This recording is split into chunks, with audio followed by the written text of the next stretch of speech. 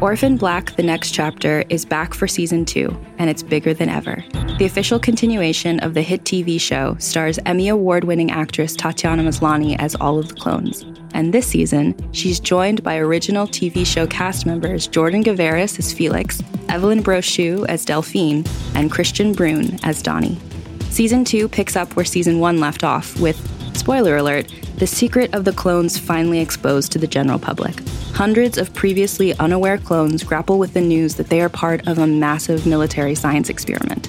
Meanwhile, anti-clone protesters fight to have the clones' rights restricted. Caught in the middle, the Sestras want peace, and when an unforeseen threat turns their world upside down, they must join forces with former enemies to protect the ones they love. Orphan Black: The Next Chapter is available right now wherever you listen to podcasts. Be sure to listen and subscribe, or visit realm.fm for more information. Some audio in this episode may be disturbing. Listener discretion is advised.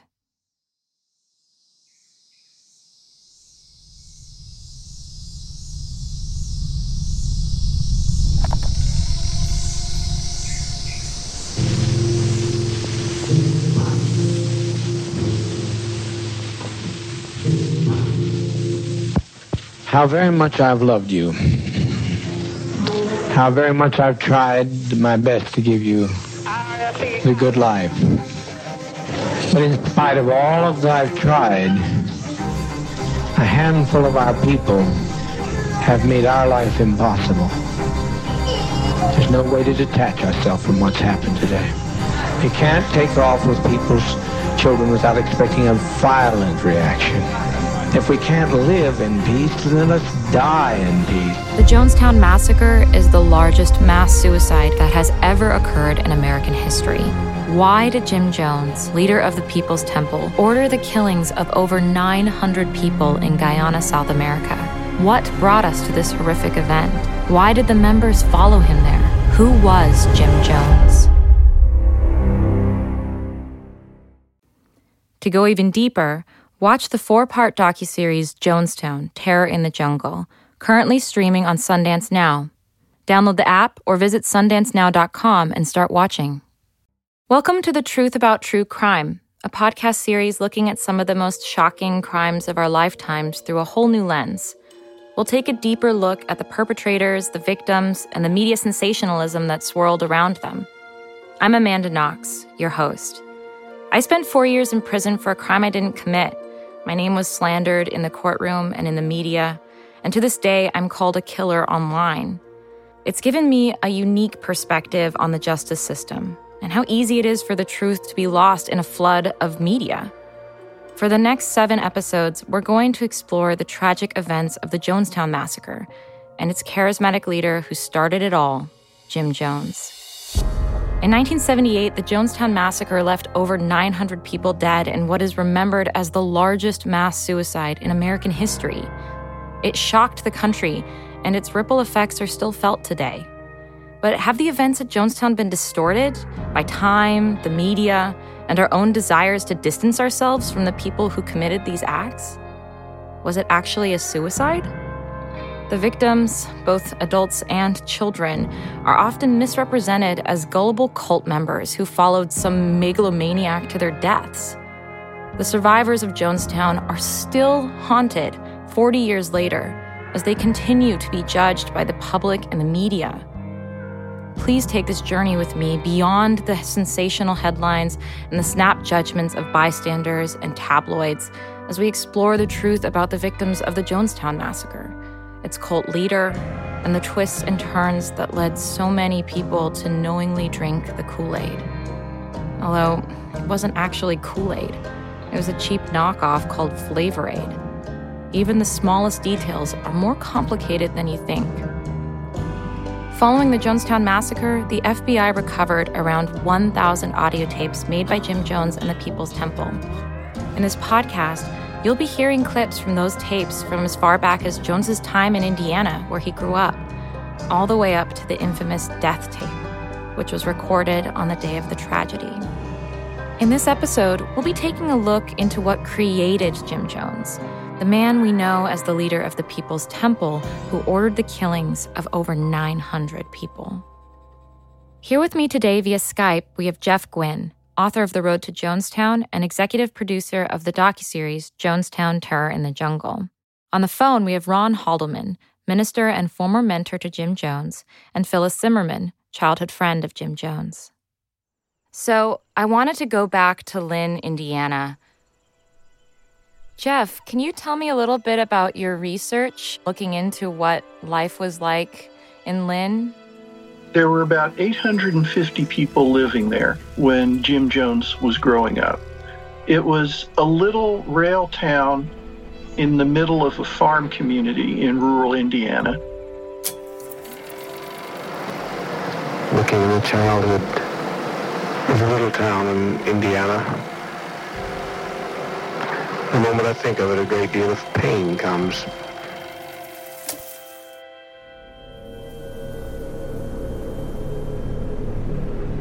He had a relatively difficult upbringing. Part of that was because his mother was so strange. She believed in predestination and in reincarnation, and from the time Jimmy is toddling, she's telling him that he was born to be the greatest man on earth. That will have an effect on a child.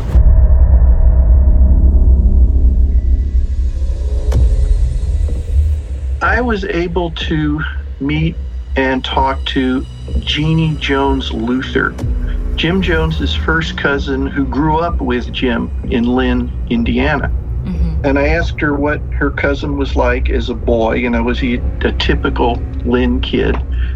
And she looked at me almost with a disgusted look and said, no. I said, can you give me an example? World War II, Jimmy's still a school kid. And all the schoolboys in Lynn during recess want to play soldier games, battle. And of course, they're all the Allied soldiers. I'm Audie Murphy, I'm General Patton. Jim was fascinated by Hitler and the Nazis. And he would talk all the time, Jeannie heard him do it many times apparently, about how he was amazed at Hitler being able to get up in front of these huge audiences and get all this attention. He was so fascinated by Hitler's soldiers that he made his younger cousins, he took them out in the field and made them practice goose stepping, marching. And when they didn't want to do it, he had a switch and he'd smack them in the calves. And he got in trouble with their mothers for that. But at the end of the war, Jimmy was so fascinated by how, with all his enemies closing in, Hitler committed suicide and denied them the pleasure of capturing him and putting him on trial. Sound familiar? Whoa. So obviously that's eerily similar to what Jim did in the end. But let's go back to Lynn for a second. Was there anything about the town that enabled this kind of thinking? The two most outstanding things about Lynn, first, were its churches. Not even 900 people, yet there were 5 churches in town.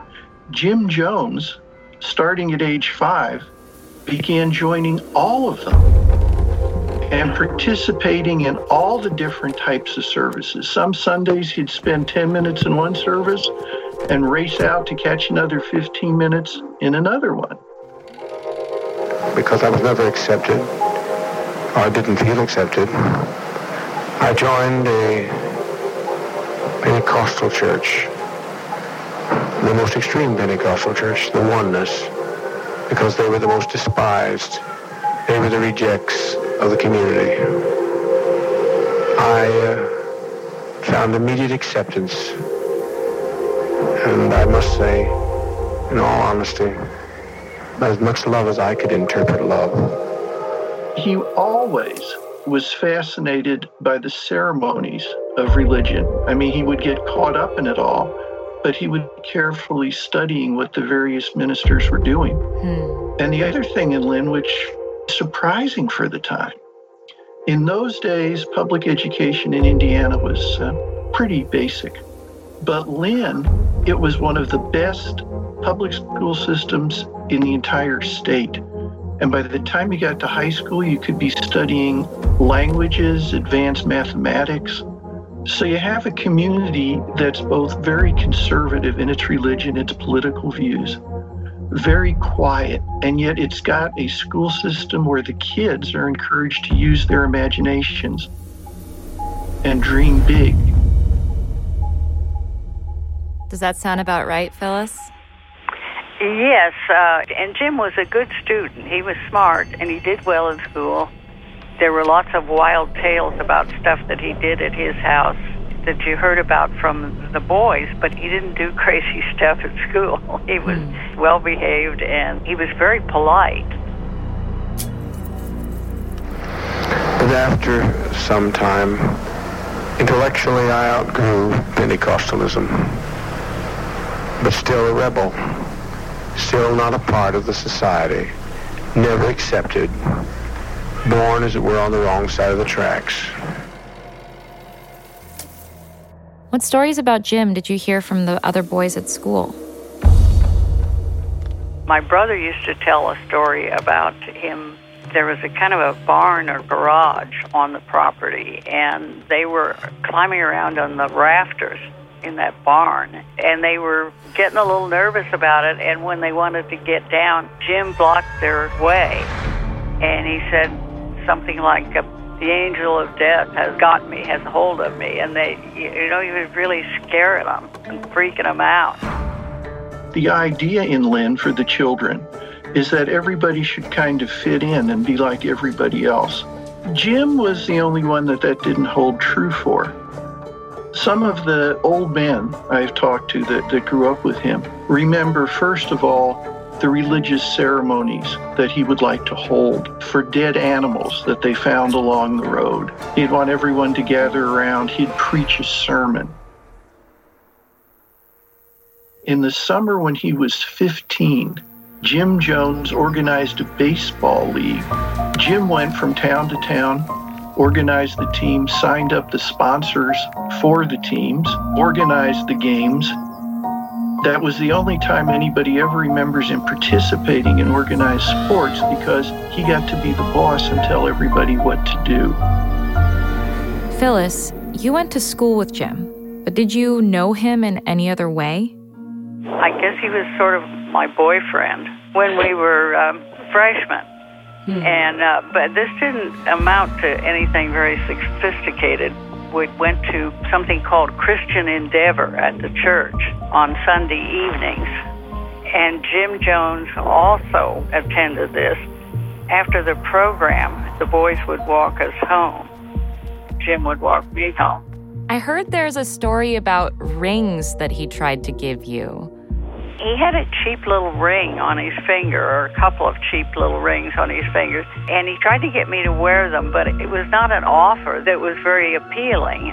He apologized for not being able to offer me his class ring. There's another story connected with that. But he had these cheap little rings, and he said, "Why don't you wear them?"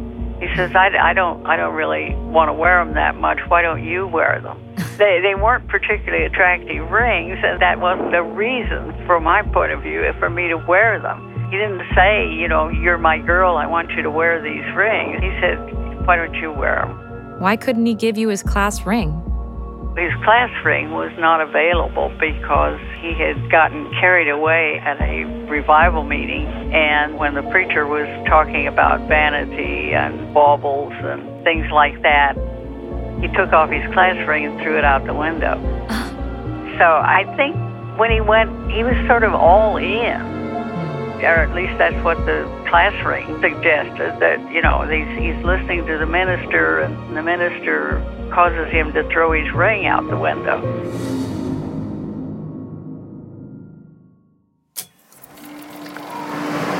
But as I grew, I'd early developed a sensitivity for the problems of blacks, too probably feeling as an outcast.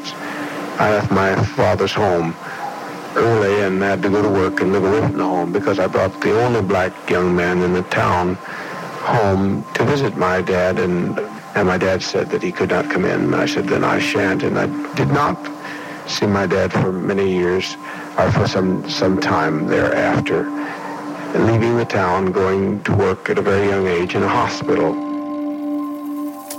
When Jim was thinking what he wanted to do with his life. Someone remembers him saying he went back to talk to Phyllis because he respected her opinion and wanted to know if she thought he should become a minister or a doctor.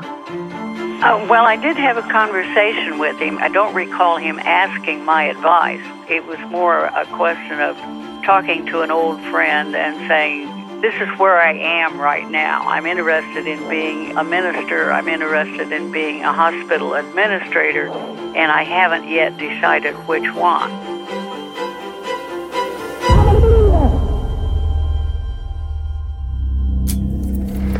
So I consciously made a decision to look into that prospect. It really was brought to my attention by a very kindly a man who had a great deal of conscience that seemed to be compatible to my views, who was a church administrator of a denomination, and he encouraged me to think about being a pastor, and so I did. Very quickly did.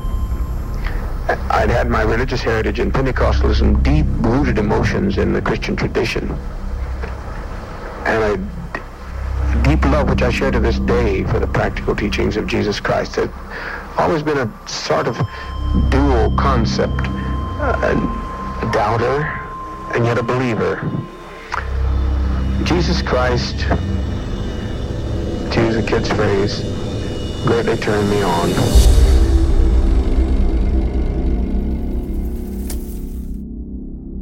So, Ron, how did you come to mentor him in that regard?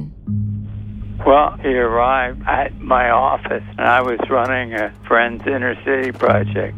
He said he had been a member of the Friends Church in Lynn, and I suspect he had, because he'd been a member of all the churches. But he wanted to help me in my work, and about a month later asked me if I could help him get to be an official congregation, because he had managed to grow from maybe 10 people at the first service to 300 within a month by having revival services in the parking lot of the Kroger's that was around the corner. And I was amazed that the Kroger's were happy to have him do it, and that so many people got involved so quickly. What did he say to you about racial injustice? Did you guys talk about it? Oh, yes. We both were very active in that area, and he felt you should not discriminate against anybody for any purpose, and still you could find drinking fountains for whites only. And the movie theaters, when he started his church, had African Americans in the balcony only. And it really was something that bothered him quite a bit. And when he went to work for the city, he spent city money to integrate both movie theaters and restaurants. For everything that he did later, it's important to remember that Jim Jones accomplished amazing things in Indianapolis. Reverend Haldeman correctly points out that Jim integrated movie theaters, grocery stores, restaurants, and even a hospital. When he was taken to the hospital himself for emergency surgery, he refused to go under the anesthesia, that he would die right there if the hospital didn't integrate immediately. And they started moving black patients into white rooms, and that happened. What he did in Indianapolis, and again with the help of people like his wife Marceline and Reverend Haldeman, who was his good, supportive friend, it's mind-boggling when you think about it. Ron, do you think that the good that someone does can be wiped out or erased by the bad things that they do? I don't think he did bad things. I don't think the event at Guyana really was his fault and was really an unexpected event. And at the time it happened, there was no place else for Jim to go but to suicide because of what had happened, and he felt it was time to go home. I hear what you're saying, Ron. I also think that a lot of people who are listening are going to push back against that idea because it takes away from Jim Jones his responsibility for what happened. I can sympathize with that position. I spent 4 years locked in a room with people who had done terrible things. And if there's anything I learned from that experience is that even people who have done terrible things are people. And they're doing the best they can a lot of the time. You know, there's this hero of mine named Brian Stevenson, who's this big anti-death penalty advocate. And he said something that has always stayed with me. It's that each of us is more than the worst thing we've ever done. And I think that's a powerful statement because in society, we tend to label someone according to the best thing that they've ever done or the worst thing that they've ever done so that we can either decide to celebrate them or despise them. And I think that black and white nature of characterizing people in the world is not truthful. But at the same time, it doesn't mean that we're not responsible for the things that we do. This idea that there's this gray space, that we've all done good and bad things, means that all of those things, including the bad things that we've done, are a part of us. And so it also means that it's never too late to start making better choices, because we're not defined by the worst thing we've ever done. So I guess my question for you, Ron, is if you had been there in Guyana with Jim Jones, if you could have had his ear, what would you have said to him? What advice would you give him? I would have tried to get him to immediately disappear with as much of his congregation as possible because of what had happened. So when people paint Jones as an evil man, do you think that that's not fair, that that's too simple? I think that that's not fair. If you look at all that he did, all of his attempts at doing things, I think that if Guyana had not have happened, we would have quite a flourishing community in Guyana now. I think that it would have succeeded quite well and grown quite large. Do you also think that maybe it was a product of the time? Do you think that if he were doing this experiment today, that it would have ended differently? I don't really think so. I think that it may have been more of a product of its time, but it would have been as successful with a good leader in almost any age. I see. And I wanted to ask Phyllis, do you remember when you first heard the news about Jonestown? Do you remember that day? I'm not sure that I remember the specific day. I do remember hearing about it in news stories, and I hadn't really thought about him or heard about what he was doing that recently. I think pretty much the last time I had really been aware of what he was doing was about the time that he left Indianapolis. So it was just, I remember that it was a very shocking thing. How did you feel? I don't know. I was amazed, I guess, shocked. It was a horrific thing. And I was embarrassed because not only was the horrific fact of all these people who had died, but there were all sorts of shocking things having to do with sex and so forth that was in the public at that point in time. And I remember that I was I didn't tell anybody that I knew Jim Jones because I was really ashamed. So I wouldn't have volunteered the knowledge that I was a childhood friend of his at that point in time. I didn't want anybody to know that I'd ever had anything to do with this guy.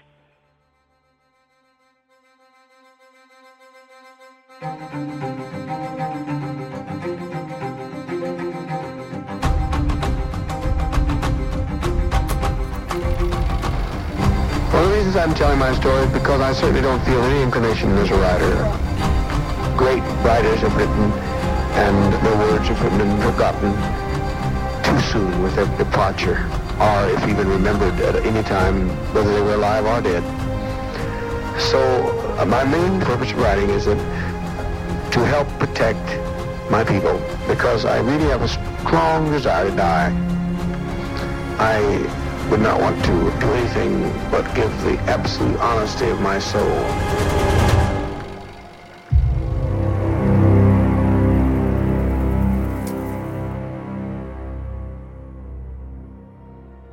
To my guests, Jeff, Ron, and Phyllis, thank you so much for taking your time to be here. Thank you to everyone else for listening, and make sure to tune in to the next episode, where you'll hear from Jordan Vilches, a former member of People's Temple, and Jim Jones Jr., the adopted son of Jim Jones, about the beginnings of the People's Temple and how Jones built his rainbow family. When I joined, I went from living relatively simply to going into this big extended family. He facilitated 913 deaths. But why? Somebody ought to have told you before you came in here that this is not an ordinary church. This is different. Find The Truth About True Crime on Apple Podcasts or wherever you listen, and be sure to subscribe so you never miss an episode.